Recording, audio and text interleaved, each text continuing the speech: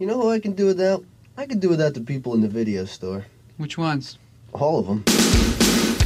This is Massive Late Fee with Mike and Mark.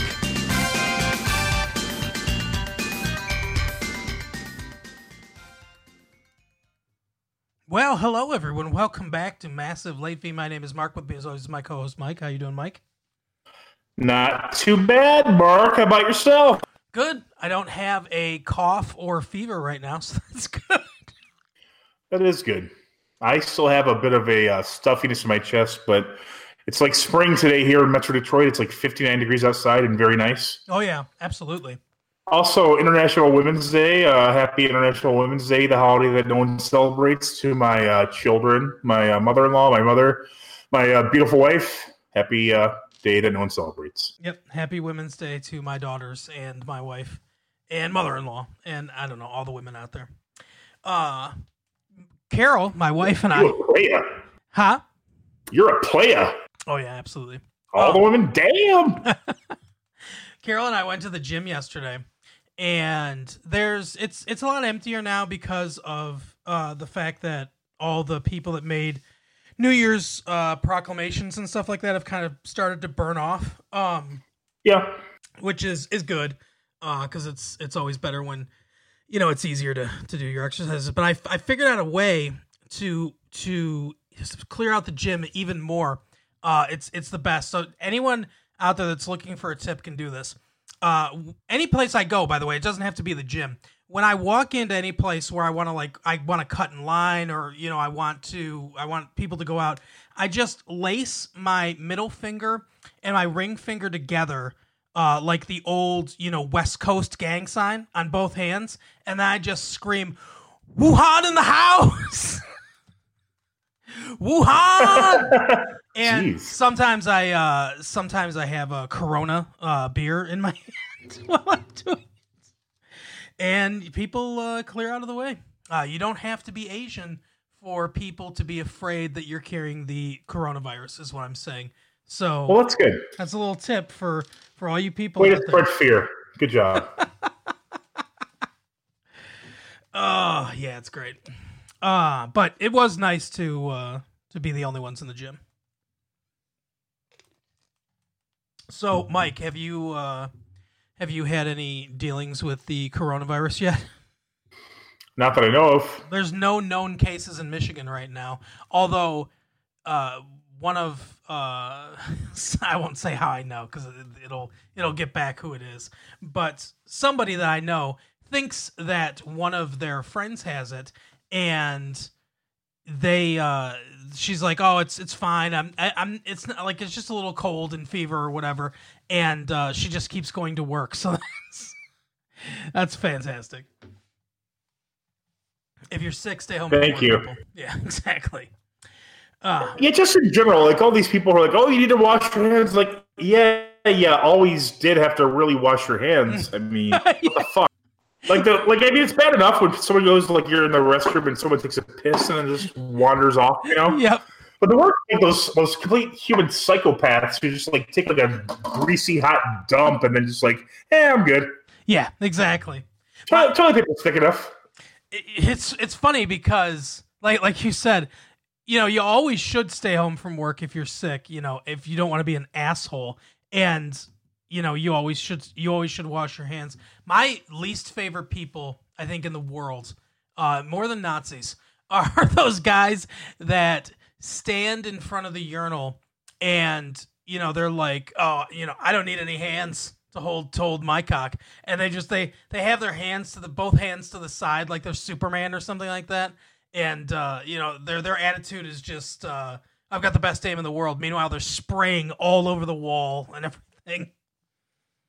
Yeah, it's not as easy as it looks. My wife once on a gag tried to help me urinate, and there's just piss everywhere. Sorry, it's not just like sitting there and doing nothing. It is kind of like a live fire hose. Anyway, so I am going to start us off with the Parents Guide game here. I'm going to try to choose my clues a little more carefully. Start a little more obscure because you've been getting them pretty easily in the beginning here. So, under profanity for this film, 30 plus F words, many scatological terms, and many milder obscenities. Any idea from that? It's Pat the movie. Fuck. No, I'm just joking. It's not. That'd be great. Let's see. In several scenes, characters snort cocaine on screen. Bachelor Party? No. I'm going to do Bachelor Party one of these days, though. I've never seen that. I actually like that movie, too. You would. It's not bad. It's not good either. No, it's agreed. It's not good. But let's see. No, that's gonna give it away. A switchblade is pulled 3 times during the film and brandished in a threatening way. The Outsiders?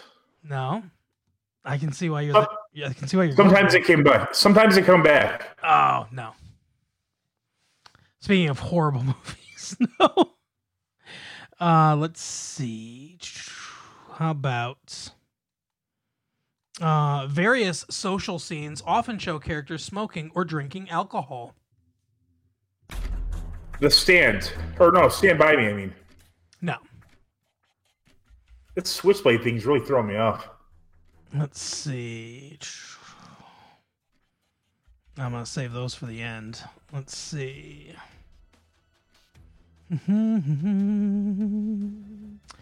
Okay, I gotta do. I can't really do any. No, I can't do any of the violence. And the rest of the violence that kind of gives it away.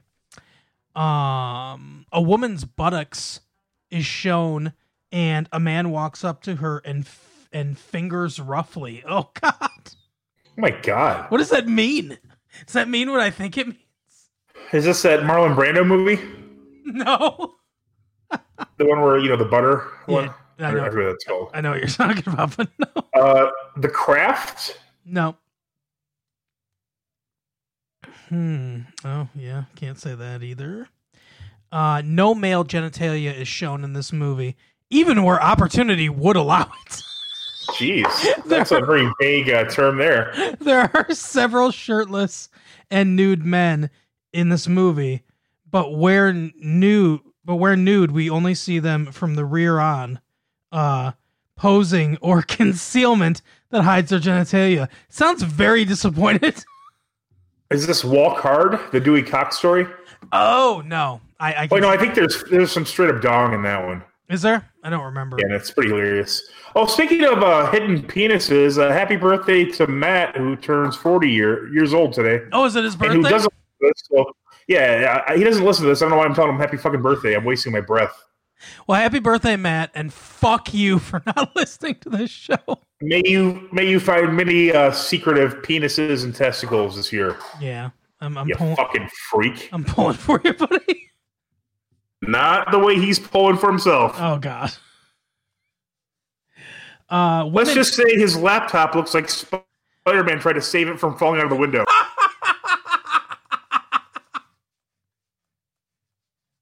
Oh my God. Oh. Women kiss erotically in several. Get me Spider-Man!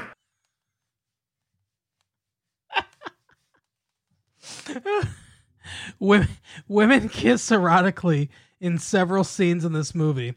2 of the female lead characters have a continuous back and forth sexual tension throughout the movie. Is this that, I think it's called Wild Things? Is this the movie? Because I haven't seen that, if this is what it is. No. Oh, you fucker. I think I know what this is. Is this Cruel Intentions too? No. Oh, what? You should have gone. Oh, I should have gone with that, yeah. A man bites a woman's erect nipple twice, then licks and sucks them in clear view of the camera. Oh my God, I don't know what the fuck this could be. All right. Here, I'll give you one of the Short Circuit 2.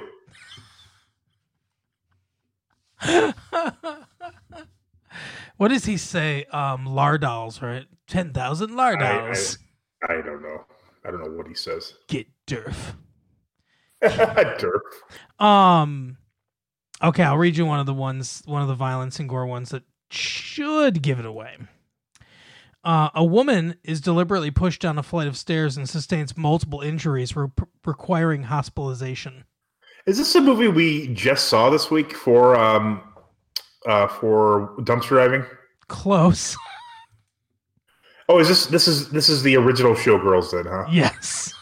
I don't remember the switch. Oh, that's right. She does have a switchblade. Here's one of I don't remember the nip biting though. I've only seen this movie once a long time ago, so I don't remember a lot about it. But they're under violence and gore. It says rape scene in parentheses, and then this is what follows on IMDb. A woman meets a famous man that she greatly admires. We see them smiling and kissing, and then the man invites the woman to his room for sex. She is clearly into him at this point, so she accepts, but when she gets to the room, she finds herself trapped in the room by two thugs who entered behind the couple. She asks her new acquaintance what is going on, and he replies that, quote, "It's a party."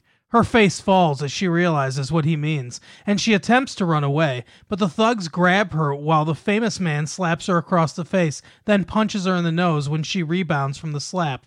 Then they throw her down onto the bed and roughly pull her dress up and her panties down. We see her bared buttocks. One of the thugs is shirtless by this point.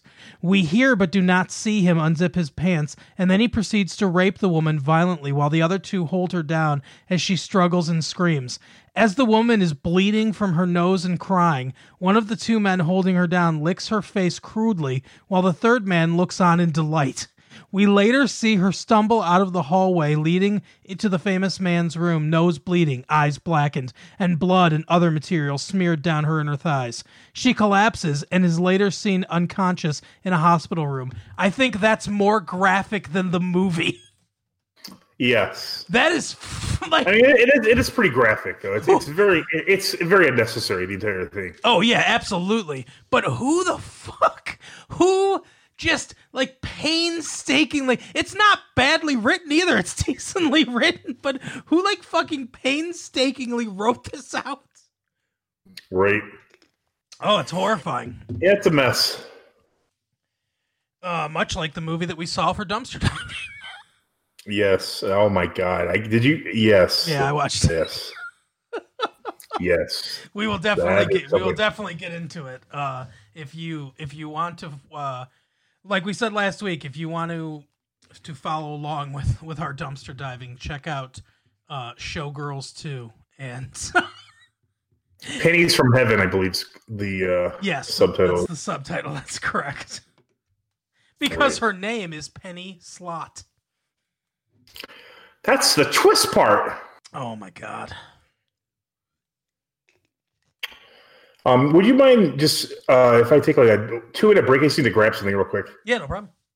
Cool. Be right back. Yep. Okay, let's see. Do I want to edit this break out, or do I want to just fill time by talking while Mike's gone? So let's try to fill some time and see what we can do. There's also in this IMDb thing under profanity, it says. In one scene, one of the strip dancers' kids, a girl around 8 or 9-ish, and a boy around 5 or 6-ish, visit her backstage to wish her luck. And when they start talking so much, another strip dancer notices the kids and says the F word in front of them, which shocked the kids. And then she says it again and makes the daughter cry.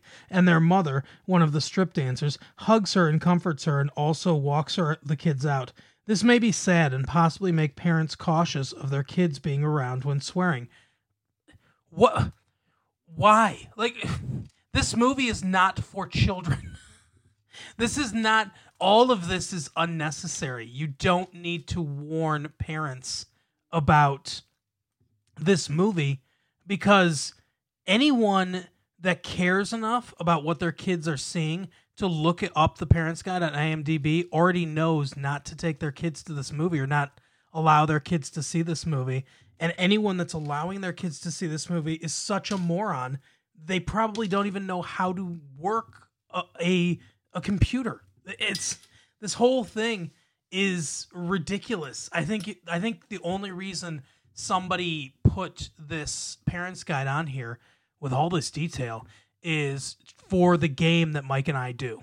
They got wind that we were watching the sequel to Striptease, and they decided that what they were going to do, Showgirls, and what they decided what they were going to do was make an IMDb guide. Because Mike, don't you agree? Anyone that cares enough to look up Parents Guide knows not to show this movie to their kids. You would think so. All right. So you just didn't want to edit, so you just kept talking, huh? Well, I said to the people, maybe they won't hear this. I'm not sure if I feel like editing this out or if I want to just fill time while he's fair enough. So I have options now. I could leave it in if I want, or I can just edit it out. When I go back to listen to it, I'll see how it sounds. Very good. All right. So I'm ready for whatever you got for me. Which is how we Showgirls discussed ahead of. Yeah, go ahead. I have two. I have the Parents Guide, and then I have a brand new game we're trying out tonight. All right. Gay or Dead. Yeah, I'm very excited about this. I have as long as a list of names for Gay or Dead as I'd like, but we'll see how that goes. All right, here's my Parents Guide game, and this is interesting. I'm going to tell you the rating, just because the way it's described is very odd. Mm. Rated PG-13 for macabre humor. Okay.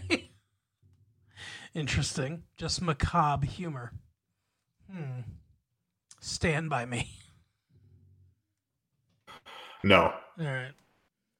One of the characters asked himself what he was thinking when he was with another character, like they were engaged, and then a third character says, physical pleasure. Saving Silverman. No. All right. There are references to one of the characters, an adult man, being a virgin. Ooh, an adult man is a virgin. The 40-year-old virgin? Oh, no. Okay. In order to make one person say that he doesn't want to see his family, another person acts sensual and sexy, showing some cleavage. Saying that he doesn't want to see his family? What the fuck?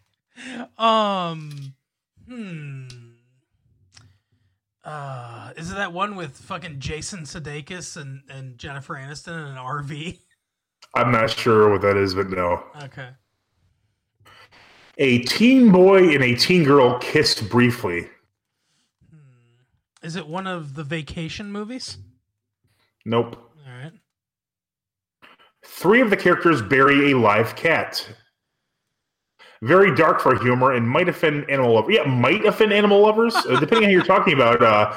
Having pets offend some quote-unquote animal lovers. Yeah. So did you say they buried a live cat? Live cat. Okay, well, it's PG-13, so I mean that eliminates some movies for sure. Because I know it's not Pet Sematary because that's an R-rated movie. And it's on Gummo, which has some cat drownings in it. Yeah. Burying a live cat, first of all, why?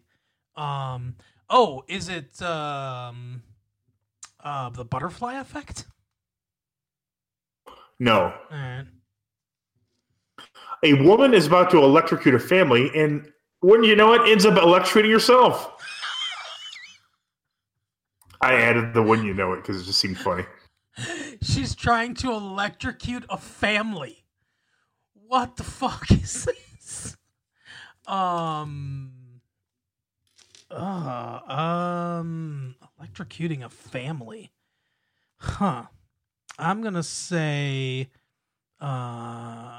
broadcast news. No. 2 of the characters, they're probably around 12 or so, try multiple times to kill a baby in violent ways. Holy shit. Okay, they try to kill a baby.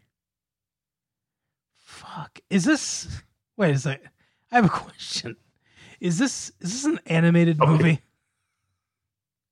It's not animated, no. Holy shit. Fuck. Trying to kill a... Oh, Baby's Day Out. No. Profanity. A girl says, damn. That's not quite as bad as trying to kill a baby. Oh my god. A girl says, damn. Can't be that. Fuck. I don't know. It?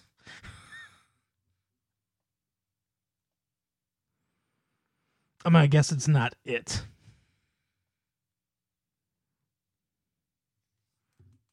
No, I think I lost you.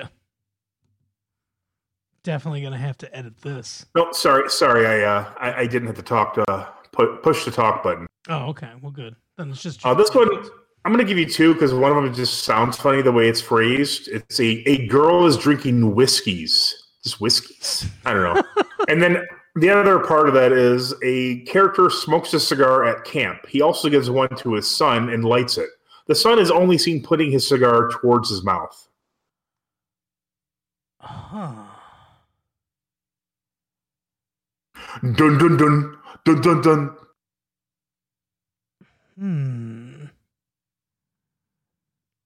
At camp.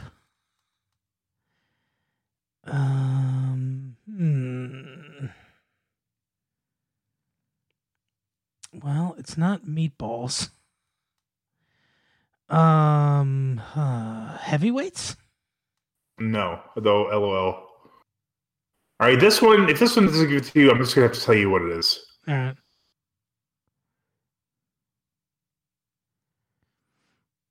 Well, it didn't give it to me. Sorry. Oh, there you go. I didn't know. One of the characters and other kids ruin a stage play by setting it on fire and burning people at the stake, though it is not.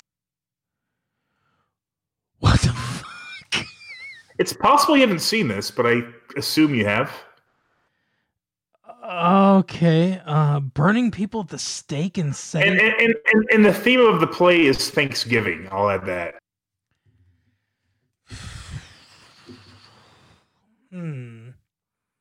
Well, it's not Storm of the Century. Is it some Children of the Corn movie? No, it's Addams Family Values. Oh, I haven't actually seen that. I've seen the okay. I've seen the first one. I haven't seen the second one. I say that would explain it because you definitely would remember that might be. I think this is the first time I've named a movie you haven't seen. Yeah, I usually see a lot of movies. Yeah, so you lost, I guess. Mm-hmm. I've lost because I haven't seen Addams Family Values, which I hear from a lot of people that I should see because it's better than the first Addams Family movie. Yeah, I guess, but I mean that's not really saying a lot. True. I mean, it's not a terrible movie. It's just like, it's a kid's movie. Yeah, for sure. All right, now I hope you're excited because I'm excited to play our next game. I am. The next game originated because my wife mentioned a celebrity to me, and I couldn't remember if the character was gay or dead. Sometimes you hear something about a celebrity and you're not sure. You're like, oh, I can't remember. Are they gay or are they dead? Right. So that's what this game's for. I have a very small list, but I'll get a much better list next time. Okay. Mark, are you ready to play? I am ready to play Gay or Dead. The guy who played Boner on Growing Pains. Okay. The guy who played Boner on Growing Pains. I feel like I see. This is the quintessential one because for me anyway, it might be for you. Yes, for me, it's clear cut.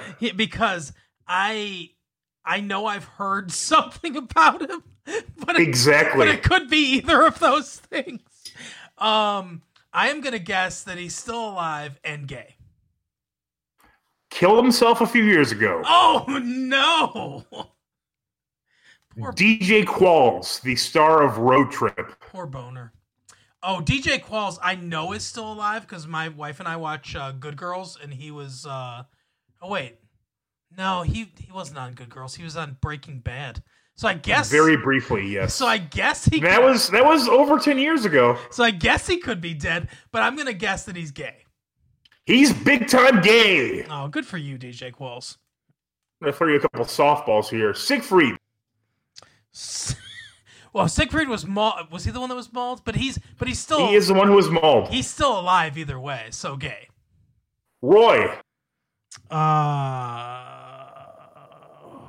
Here's the okay. So like, let me ask you a question. What if you ask me one where they're both gay and dead? Then call it like you see it. I'm gonna say that Roy is gay though. Very much. Although I don't think it's official. And speaking to your point, Liberace. Well, Liberace is gay and dead.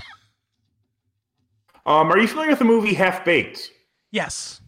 Guillermo Diaz, the guy who plays the guy whose name I forget. Yeah, you're cool. Fuck you. Yep, exactly. Yeah. I'm gonna say tragically dead. Untragically gay. Paul Lynde.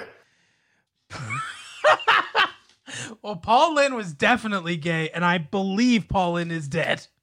He's gay, dead, and anti-Semitic for the trifecta. Yep. All right, the last one we have for today, I think it's another good one. Maybe I'm wrong. Brad Renfro. Do you know who Brad Renfro is? I clearly don't because I mispronounced his name first. Yeah, Brad Renfro was in A Time At Pupil. Yeah, and A Time to Kill, and yeah. I believe he hanged himself. So he's dead. I know that. Yep, dead as a doornail. Yeah, I don't think he went the way. I don't know if he was gay though. No, I don't. Yeah, well, I don't know, but definitely dead. Jonathan Brandis from Sequest. I think Jonathan Brandis is also dead.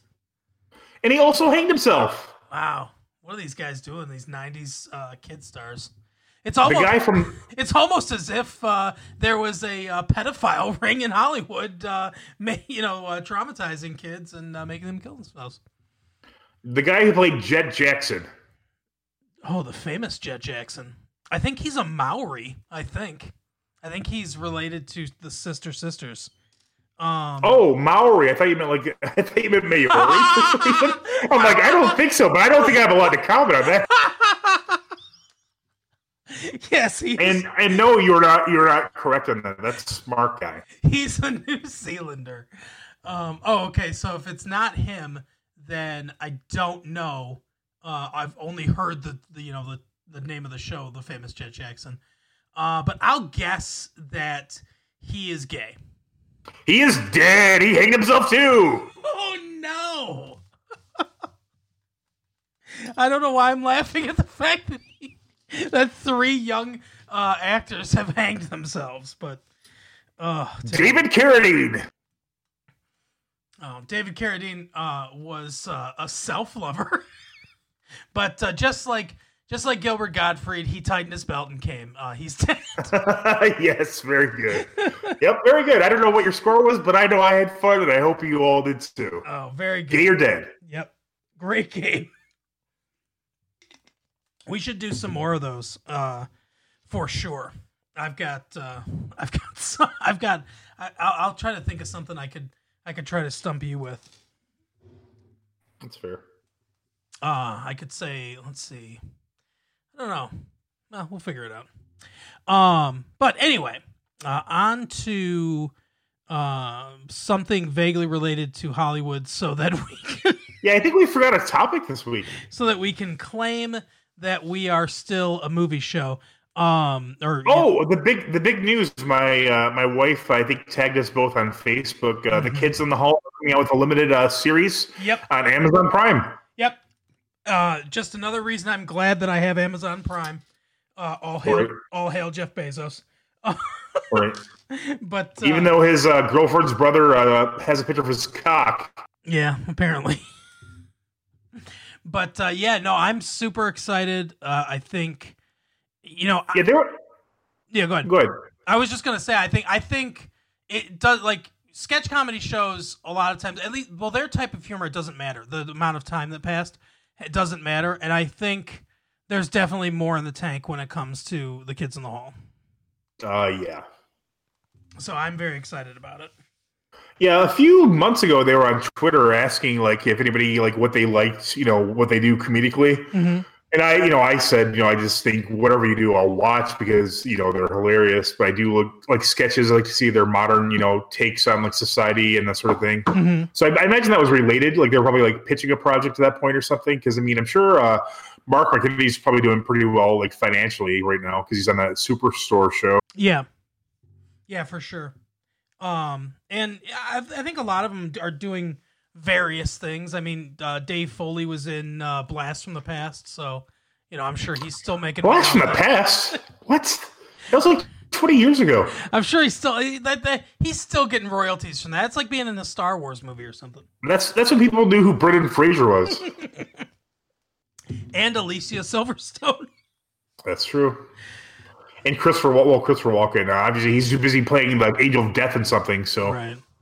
The Angel of Death, it's also like Clarence from It's a Wonderful Life helping you out, Right. Oh, God. That is kind of like It's a Wonderful Life, because it's, it's not what the world would be like if he wasn't there, but it's like, hey, this is the world, what it's like, because you never fucking take time for your family, you piece of shit. Yeah, you're right. Wouldn't that have been easier, instead of taking him through that entire thing, if Christopher Walken was just like, look, I'm the Angel of Death, here, I'll show you my power. I can appear and disappear at random for some reason. And you don't spend enough time with your family, you piece of shit. I'm gonna fucking kill you if you don't spend time with your family. Yeah, even in works of fiction, there's no internal logic to religious belief. No. Exactly. I mean, what the fuck? Just tell someone. Don't not at any point in this movie does somebody's like, hey, spend more time with your family. It takes an angel of death that works at Bed Bath & Beyond to really tell you all about it through the device of a magical remote control. Mm-hmm. Exactly. Just tell them what you want them to know. That's all. And then if he's like, oh, you're wrong, Christopher Walken, maybe then you have whatever the fuck. I'm happy that I saw what's her name, the vampire lady. She was nice to look at for a couple hours. Kate Beckinsale, yeah. Yeah. I mean, that part was nice, but the rest of the movie was a fucking mess. Yeah, but I could just watch Bedazzled if I want to see. Going back to Brendan Fraser again, I guess, huh? Yeah. Yeah, Bedazzled is a very good movie. Like I don't know why that. Maybe it was when Brendan Fraser was like falling off the face of the earth. Maybe that's why. But Elizabeth Hurley, another person I can look at for hours. She's in that. Brendan Fraser's pretty funny for Brendan Fraser. Yep. For Brendan Fraser level, it's like at a 9 or 10. Yeah. He was. I don't know if he was ever for the star of Monkey Bone. Right. 9 or 10. I don't know if he was ever super famous, but he made a lot of money from those Encino Man movies, era, right? probably. Yeah. And Rachel Weisz, how's she doing? Yeah. No, he wasn't he? He was pretty famous from Encino Man, wasn't he? Yeah, I would. And School Ties and that. He kind of did a Ben Affleck thing on a much less successful level, where he did like a commercial movie, like Encino Man. Then he did like School Ties, which is like from the previews, it looks like it's a harrowing depiction of a young man who's Jewish at a anti-Semitic boarding school in the 50s. Yeah, pretty much. Yeah. Yeah. And then Monkey Bone. Right, exactly. Yeah, he did kind of do that thing. And then he did Gods and Monsters, where he's, speaking of gay and dead, the director James Whale, who did Frankenstein. Yep. He's like assistant. I heard that. I heard good things. Yeah, I think he's a really good actor. He just makes some really weird choices. He's been in some. Airheads. I like that movie. He's in that. Mm-hmm. Mm-hmm. I'm not a fan of Encino Man. I don't mean to edge your grind or whatever the fuck it is. So hardcore. My wife loves that movie. He's in that obviously, and I think that was a big movie at the time. Yeah, for sure. He played the Encino Man. Correct. Well, who else? It was him and Pauly Shore, and wasn't there a third guy? Sean Astin. It was Sean Astin. Oh, was it? Sean Astin is so under the. He was also in Click. Yeah, going back. Sean Astin just like fucking flies perfectly under radar level. Like he's in everything. I mean, the guy was in fucking Lord of the Rings, and he's still not super famous. Yeah, how can you be a character actor and like just be in all the shit he's been in? Yeah, it's really weird. But he was in Rudy, but I mean that's aside from that, he's just like a very capable actor who's not super famous. Yeah. I imagine the average person couldn't identify him. It took me forever to realize that he was John Astin's son, who was Gomez Addams. Oh, the Addams family. Addams family. We planned this all out, by the way. Exactly. Stream of consciousness plan. We're like fucking William Faulkner over here. All right, we don't have the, Right. We don't have the tale told by an idiot. Or do we? Yeah, that's true. Speaking of... I'm sorry, Mark, you told that what? Speaking of the N-word, my daughter, my 14-year-old... Oh, Lord. My 14-year-old daughter showed me this video. It's fairly old at this point. I think it's about 7 years old. But it's a video on YouTube called Rapping for Jesus. Have you ever seen it? Surprisingly, I have not. You should check it out. It's pretty funny, but it's this this old pastor or whatever. I think it's fake. I prefer hip young pastors. I don't think it's real, but he's basically saying like I heard that to get to the youth you have to rap and everything, and he's like at one point he says, "My crew is big and it's getting even bigger. That's because Jesus Christ is my..." Yeah. So it's pretty humorous though. So you can check that out, everyone, if you want to. It's got like 59 million views, so not like we're doing them any favors, but yeah. I know most of your religious experiences like with Catholicism, so you might not be aware of this phenomenon, but are you aware of the hip young pastor thing they have going? Is that like where they've got like a acoustic guitar and stuff like that, and they're like, let me just... Yeah, it's like oh, the new pastor, look at him, he's like 22 years old, and he's got a wife he's been married to for like 3 years, and they're super positive, and like he has like a streak of blue in his hair, so he's a fucking rebel. Right. He turns his chair around backwards and straddles it. Let me rap at you about the Lord. Exactly. Yep. Yeah, but I guess they don't have that in your religion because, well, they have something else. Well, yeah, they have. They went a different direction. Yeah, they have rapists. So what do you think? Hip young rape? No. But I don't. Just for everyone's knowledge out there, I guess I don't attend Catholic church anymore. So that was something that my parents forced me to do. Ever since he stopped getting that special attention. Yeah, exactly. I remember when I had to fill in for the pastor, for confession, and somebody asked, what does the pastor give for swearing, or what does the pastor give for blowjobs? And one of the other altar boys said M&Ms. Oh my! You had to fill in for the pastor? That's a fucking Herculean task. Yeah, exactly. Had to sit there and listen to people confess their sins and then do 5 Hail Marys and, I don't know, flog yourself. Do you think people tell all the good stuff, or is it just like, oh, I had it, I'm impure thoughts, Well, from my memory of going... When you filled in for the pastor. Yeah. Well, I mean, from my memory of actually going to confession, I didn't confess everything. Yeah, I can't imagine people be like, oh, yeah, I finger fucked my neighbor the other day when my wife was out at the grocery store. When you feel inclined to just make stuff up, though? Sometimes, yeah, for sure. Just to get a rise out of them? Right. I kind of want to do that now. I kind of just want to go find the nearest Catholic church and do that. Throw a rock. I don't know. I haven't seen many around. Not Catholic churches. I think they're fucking going down like the Titanic. Going down like a Catholic priest. Titanic. There you go. But speaking of the Titanic, it was a huge hit, and I predict that this Kids in the Hall reboot will be a huge hit too.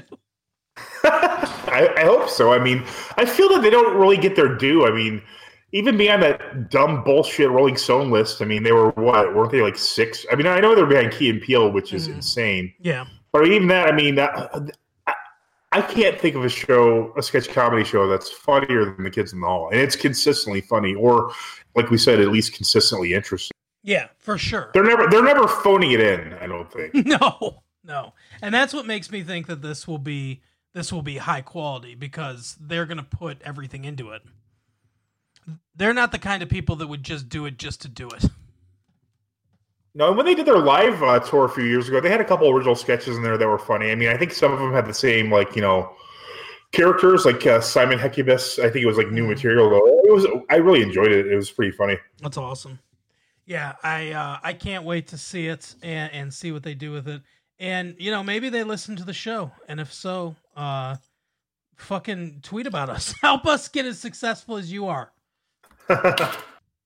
That's what I want from celebrities now. Just help in getting more successful. There you go. Oh. Well, it's like we're going to get Brad Renfro, the guy who played Boner, to help. Oh, Boner is dead, right? You said he's dead. He's not gay. Killed himself. He might have been gay. I don't know. I guess technically he could have also been gay. That one. Do you know he has a famous father as well? The famous father? He had a famous father. He did. Yeah, I only found this out when he died. Okay. Because his famous father was pleading for him to be found. Uh-huh. His last name is Koenig. Walter Koenig? Yeah, that's his father. Walter Koenig from Star Trek is Boner's father. What the fuck? And one of the most fucked up things about the whole thing was when he was missing his former co-star, Mike Seaver himself, Kirk Cameron. Yeah. He put out an ad. He goes, "I know. We had a lot of fun back." It was so clear he did not keep up with them at all. Oh my He's god! Like, hey, Mike and Boner were good friends. Which I'm surprised you said Boner. We had a lot of fun with Growing Pains, but it's not. We had a lot of fun judging people. But it's not fun killing yourselves, because now Boner's going straight to hell. Yeah, he probably would have said that. Have fun, fucking Chekhov from Star Trek. I think Chekhov from Star Trek's still alive.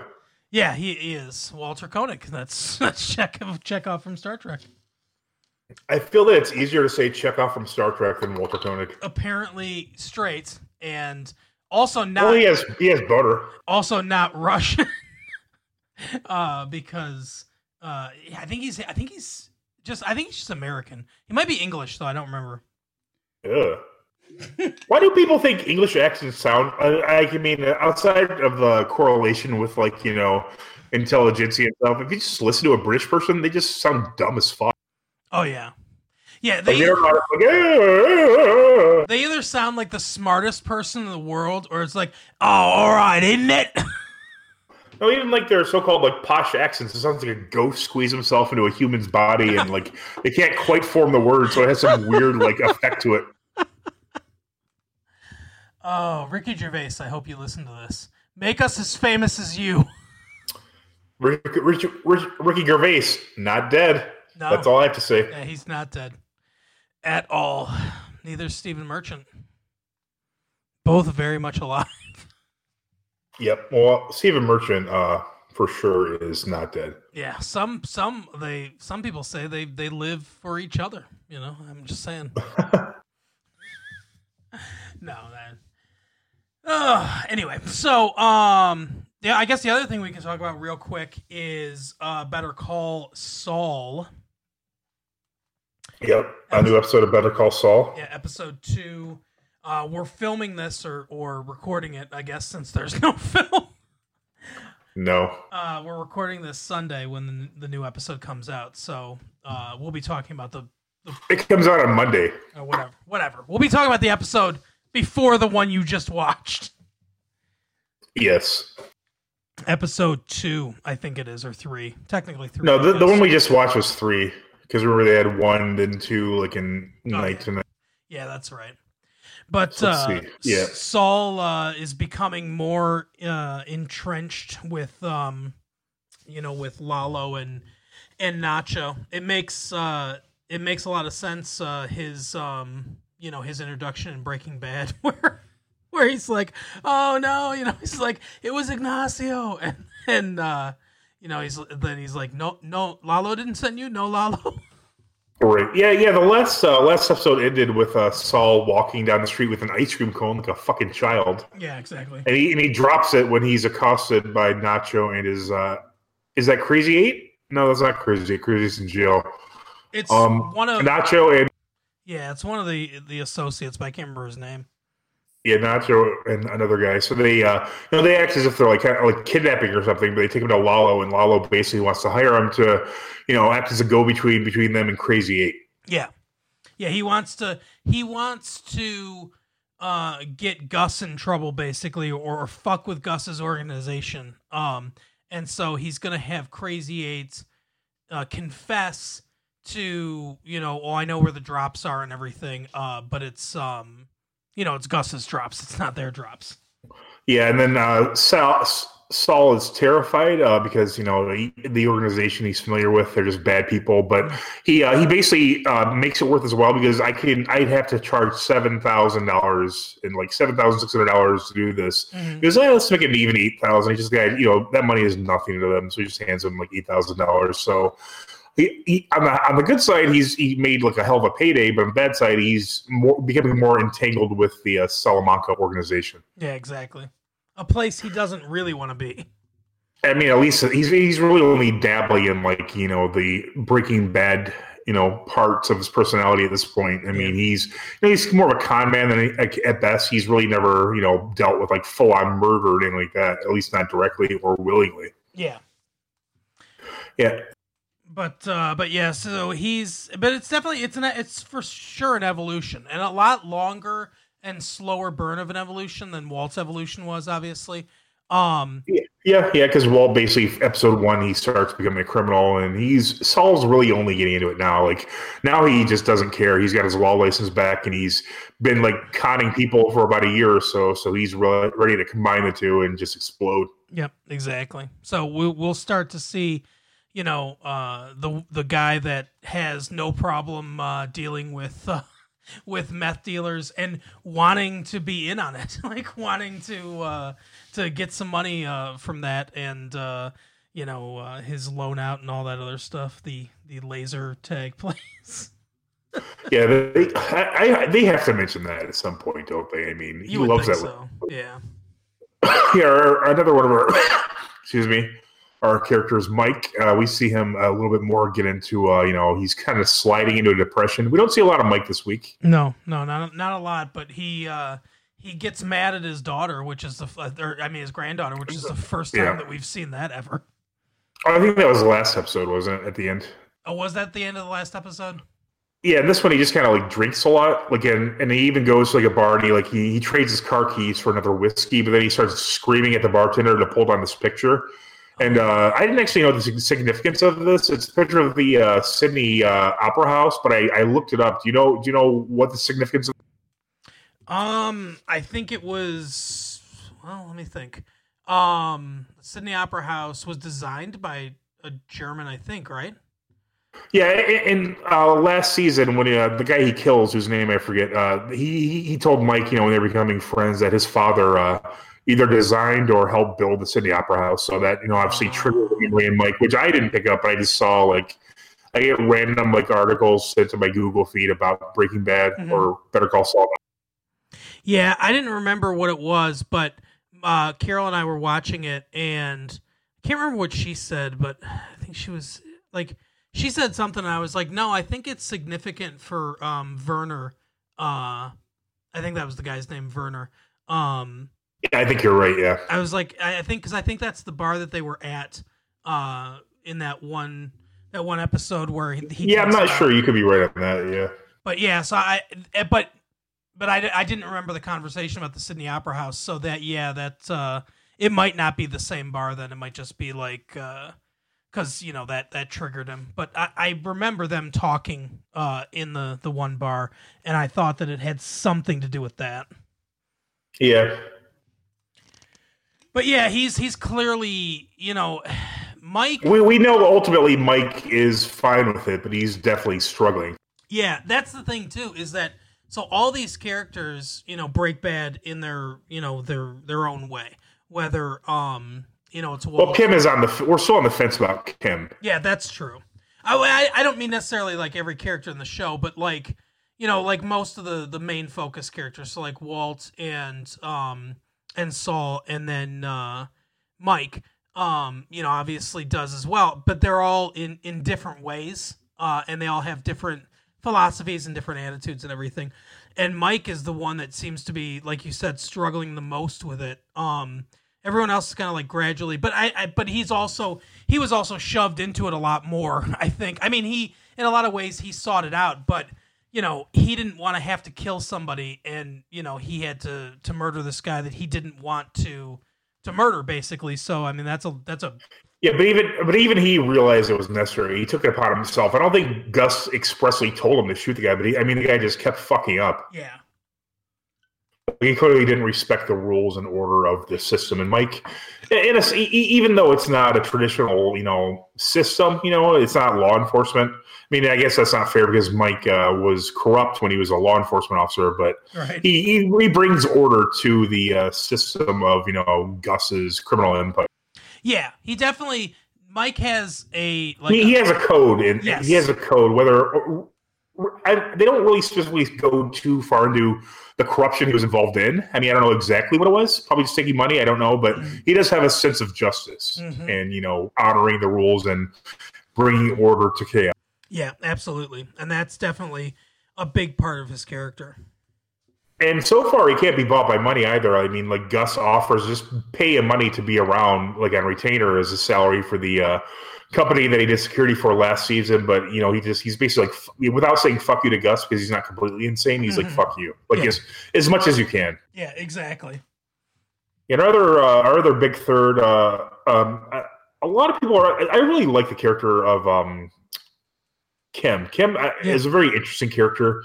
I like, and she's very excited because she has an entire day that's just her pro bono work. Her work for Mesa Verde, is very successful. She's expanded them quite a bit as we saw in last season. But now she's trying to, do stuff that she really wants to do instead of like she was a struggling young lawyer. That's not the case anymore. So she just wants to, kind of like enrich her spirit in a sense. So she has a whole day worth of cases that are pro bono. She's looking forward to it and she's at it. And all of a sudden this lawyer from Mesa Verde shows up and like, we really need you to do this. It's important, so she's really pissed about this. She ignores him at first. And then she gets a call from yet another higher up at Mesa Verde who without saying it, he basically says you have to do this or you're done with Mesa Verde. Yeah, exactly. And it's something that pretty much anybody could do because what it turns out is they're going to build a call center someplace. And this one guy who is a famous character actor, but I can't remember who it is. But he's got a house there. And he's supposed to have the land, and he has a 100-year lease or whatever on the land. But at the same time, there was a stipulation that he could be bought out for a certain fee at any time. And Mesa Verde is invoking it. They've already moved everybody else out of the neighborhood, but there's this one guy who said he built this house with his bare hands like 20 years ago or something like that. So it's not like his like ancestral home or anything like that. Right. But I mean, believe me, I understand that people, have a place they live and they don't want to move. I mean, let's look at the Middle East. That's basically the entire situation there. Right. But yeah, so he wants to move and like, they have a team of lawyers, but, only they can't do it. So they go to Kim, who, if you're looking for a bulldog, I wouldn't really look at Kim. But I mean, at the same time, she does have she definitely has a backbone when it comes to, the law because she loves the law. I mean, she loves the justice of it. She loves the order of it. Unlike Saul, who just sees it as like a means to an end, she thinks it should be withheld regardless. And in fact, that's what she says to him. She goes, you signed a contract. You said you would do this. Be a man of your word and leave the property. The guy's not taking that. He basically tells her to fuck off. And then she comes in. And again, this is something I saw online. I can't take any credit for this, but she just like unloads on him. And basically, it's kind of like her unloading her feelings that she has towards Saul that she hasn't been able to express. throughout this whole season and even last week, she has these little micro, like you can tell she's not happy with what he's doing, but she doesn't think it's her place to tell him to do that. She feels that he should know this. He should know that you're a lawyer. Don't, scam people. I mean, don't make up things. Don't switch the numbers on an address to drive your brother insane, I mean, she. I don't know. Does she love him? She lives with him. They get along. I don't know that they don't really seem very romantic towards each other. Yeah, they have more of like a friendship, like some kind of close friendship or something like that, than anything that like really approaches love. It seems like, and you might have pointed this out when we talked about it last week. It seems like she likes. How he can bring out the fun-loving side of her personality because she's always, so serious most of the time. But when she wants to get serious, he can't. She can make that transition. He can't, and I think that's a big part of the the conflict between the two of them. Yeah, for her it's like a vacation, but Saul lives in this space entirely. Like she thinks it's like fun, like let's con them out of a bottle of wine or something like that. It's kind of mostly harmless. Yeah. And I think in the episode where they did it was like this douchebag they basically ripped off, so she couldn't feel too bad about that. But yeah, exactly. But Saul, he would rather scam than do things legit. I mean, he's tried the legit way. He was rejected from that world in his mind. So now he's going to get back at the whole world for not treating our way by just, everything's a scam. I need to scam everyone. That's what I do. Yep, exactly. And we, of course, would be yelled at if anyone were to listen to this for this content and we missed this, but this is a return of Hank and Gomez. Oh yes, yeah. When you see him walking from behind, and immediately I knew it was Hank. And the other thing too, I pointed this out to Carol, how brilliant this is. We learn in Breaking Bad that Crazy 8 is a confidential informant. Like Hank mentions that he's a confidential informant, and it's like one of those things where it's like they couldn't have planned this, but it's right. But it's like it's a brilliant way to bring Hank in because it's like it's kind of a fan servicey thing. Like people want to see Hank and everything, but it's a brilliant way to bring him in. Because it makes perfect sense that this is how he became his confidential informant. Yeah, and I like the character of Hank and Gomez as all. I mean, I don't think the guy who plays Gomez, Michael, something gets enough fanfare because Hank, everyone. But I mean, he's a great actor too. He's a fun character. Yep. I like the back and forth they have between each other. But yeah, it's a nice way because they I think this might actually this might be something incorrect. This kind of fucks up the timeline because Saul represents Crazy 8, but I think later, Hank doesn't know him. In Breaking Bad, I think he meets him for the first time at one point. I watched the episode, and I think it actually just lines up because I watched the episode, or one of the episodes, the episode where they first meet. It's the one where Badger gets arrested. It's called Better Call Saul, the name of the episode. Okay, yeah, it's probably his first appearance too. Yeah, and he comes in, he talks to Badger, and everything. Saul walks out and everything. He's talking to Francesca on his little Bluetooth thing about his pills and everything. He turns around and he sees Hank and he sees Gomi, and then DJ Qualls, and he walks over and says, DJ Qualls, who is gay, by the way, and still alive. Not dead. He walks over and says, hey, I sense you're talking about my client, the Fed. What would the feds want to do with this guy? So he knows that Hank's a Fed already, implying that he kind of, has... I would disagree because the type of charge, he would probably know about the type of charge, and he should know if it's a federal or a local thing. Well, he says, but he says, so what happens is... and to be fair, he would be meeting them at the federal building. Well, no, they're at the or are they at the regular? Yeah, they're at the regular thing because DJ Qualls works for the Albuquerque Police Department. Oh, yeah, that's right. You're right. He's the one that made the arrest, and that's not the only team he's working for. Right. But he found the blue. I can't remember exactly, but I think he found the blue meth, and they called. Like Hank had an alert, like anytime the blue meth got found. Yeah, I think you're right. To get called. So, like, he comes over. Now, to be fair, they are wearing their shields around their neck, so he could have known just from their shields that they were... and he probably recognizes most of the Albuquerque PD anyway. Yeah, you would think so. But so when Hank says something to Hank, and he's like, what can you tell me or whatever, and Hank says... I can tell you your commercials, are, suck or whatever. Right. He never so it's ambiguous enough, I guess is what I'm saying. It does play like they're meeting each other for the first time, but no one explicitly says, we don't know each other. So sure, like, and we know that the writers wouldn't make it, if it were explicit that was the first time, then they wouldn't have tied them in because this show cares about continuity. Oh, absolutely, yeah. Just real quick, the guy that plays the one that won't get off his land.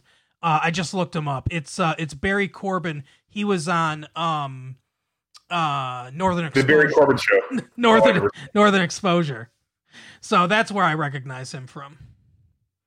Yeah, fair enough. I liked this episode. I thought it was good. It's setting up a lot of stuff, obviously. Mm-hmm.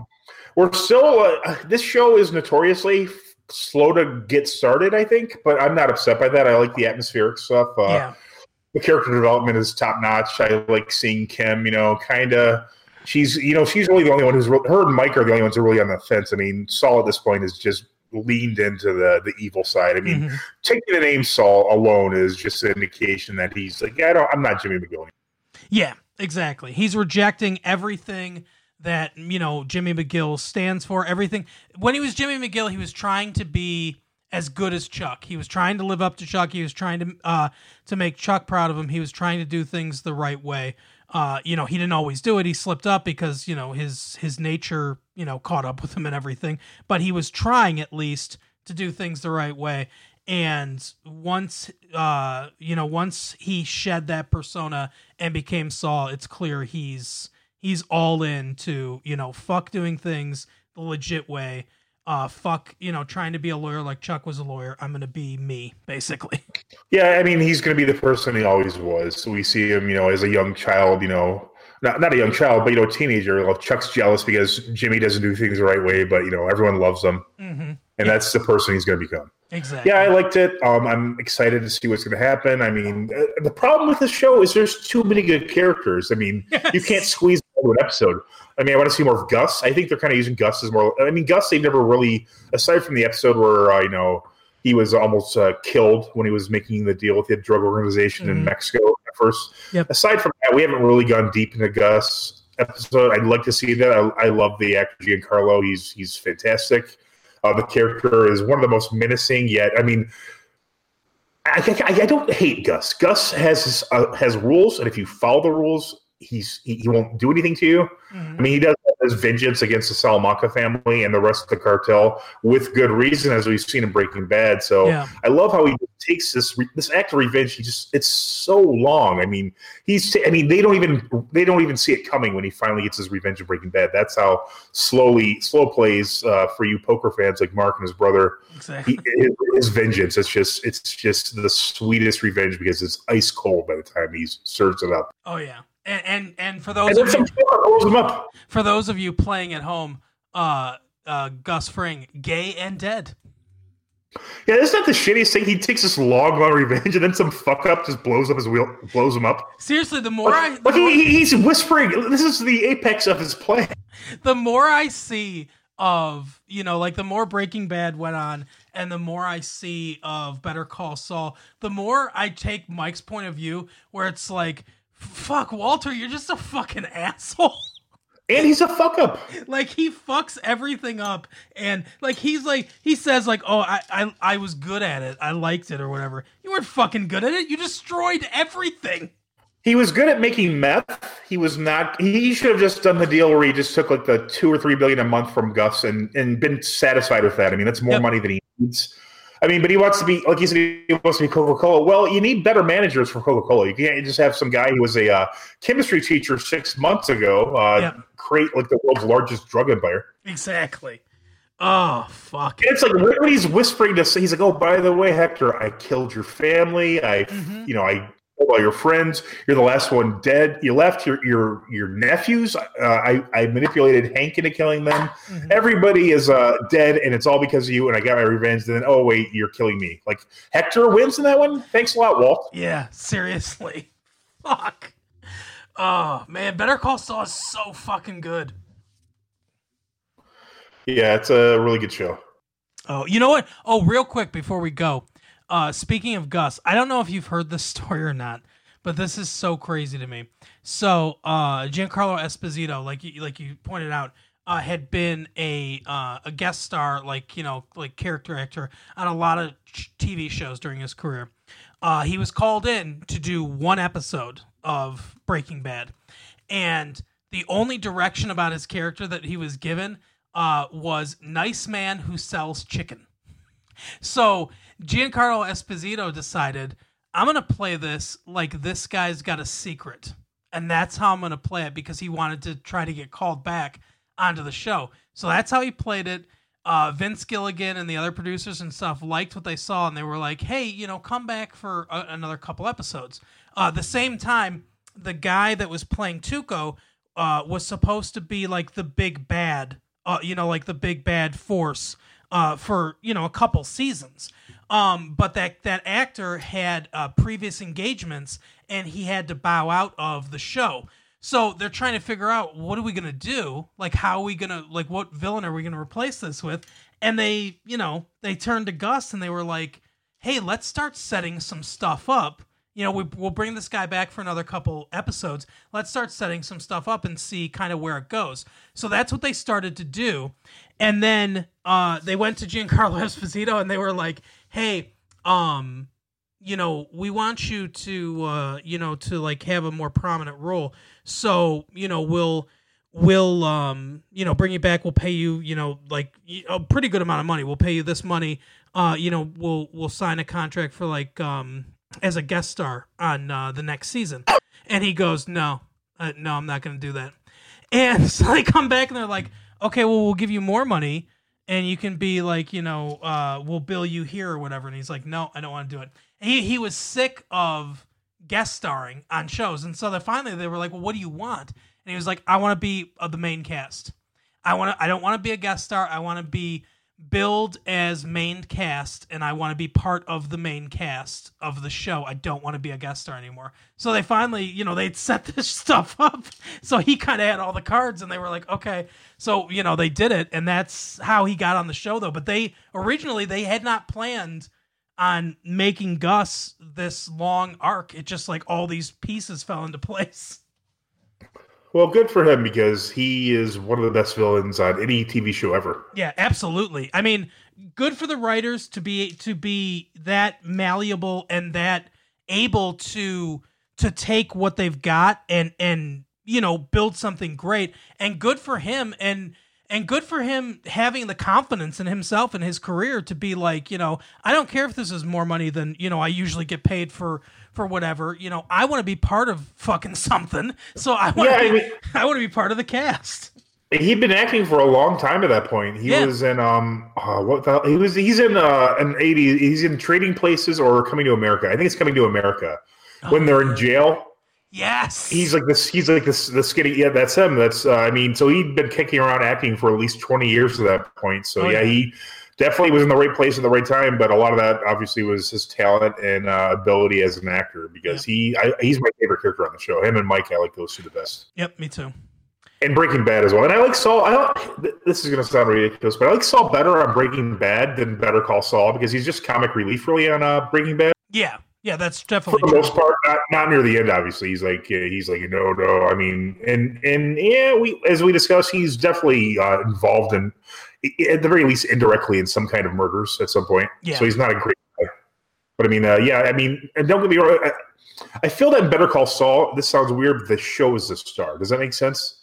Yeah, but the way the show's no. put together, like the entire show itself, I mean, you couldn't take a piece out and not have it be as good of a show. That's for sure. I mean, it's just it's almost like you expect great acting to be in any Vince Gilligan show. I mean, that's just like a given. We're just like spoiled. Yeah, absolutely. They'll have great acting. You don't even notice it. No, I totally agree with what you're saying. Yeah, I think I don't want to call it a formula necessarily, but I think the way the show's put together, and I think the acting, it's greater than, even though the sum of its parts is excellent, top notch, Mm-hmm. the best TV. Every person on the show should win an award. That's how good the acting is. Yeah. But even in spite of that, it's still greater than some of its parts. I mean, there's so much going on in the show, and it's just so perfectly put together. It's just like I mean, people who I would never have thought of myself to say that a TV show is a piece of art, but this is art. This is what we're watching. We're watching brilliance just shooting all over the screen. Absolutely. Speaking of shooting all over the screen, we would be remiss if we didn't make another David. What the fuck is his name? God damn it! Carradine? Yeah, David Carradine joke before we left for the day. Oh fuck! I fucked that joke up. But anyway, yeah. So that is the show. Why don't you go to Twitter at Massive Late Fee? Why don't you write to us, massivelatefee@gmail.com? I'll get some letters next week. There's some letters in the hopper that we can read, and we're running short on time now. But I will. I'll queue some of those up for next week and read some of your you guys took the time. We appreciate it to write to us, and I'll start doing that more consistently on a weekly basis. But anyway, I like the letters, except for that piece of shit Brandon. But whatever.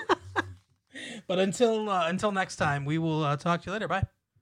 I bet if Brandon was on Better Call Saul, it'd be a complete piece of shit. Do you think Brandon is still alive? I'm assuming so. Just saying. I hope so. I mean, I dislike him, but I don't wish him ill. All right. Probably watching fucking Star Wars, but I mean, what can you do? Well, you guys should review The Mandalorian. It's got a baby Yoda. I did watch The Mandalorian. Oh, yeah, I think we did review that. Or you did, at least. Yeah, I think I talked about it. I don't know. I kind of tuned out during that part. Sorry. Giancarlo Esposito's in The Mandalorian. That's interesting. I like Pedro Pascal, too. They should do something other than that together. I think you'd like The Mandalorian because it's very low on Star Wars. It's more of a Western. Yeah. I just like Star Wars enough that it would distract me, I think. I'm sure you're right, but I have no interest. And plus, I don't want to get Disney Plus. Yeah, that's true. I'll give you my password off. Okay. All right, we'll talk.